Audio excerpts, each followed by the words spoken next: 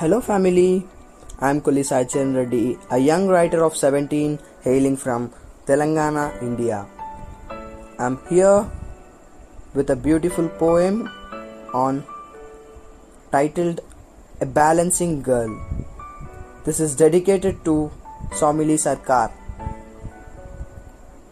A balancing girl is she to whom I have ever met, who have poured her heart in serving my dream inked Solace Community, who have sacrificed her studies for the community. A blissful look she has every time. Marvelous poems are written by her pen with love. Doesn't care about herself.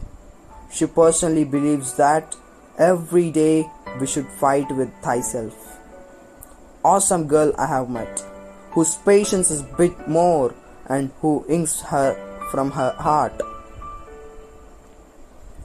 Advises me to smile always, but always fights with her inner pains. This is dedicated to Somili Sarkar. Thank you.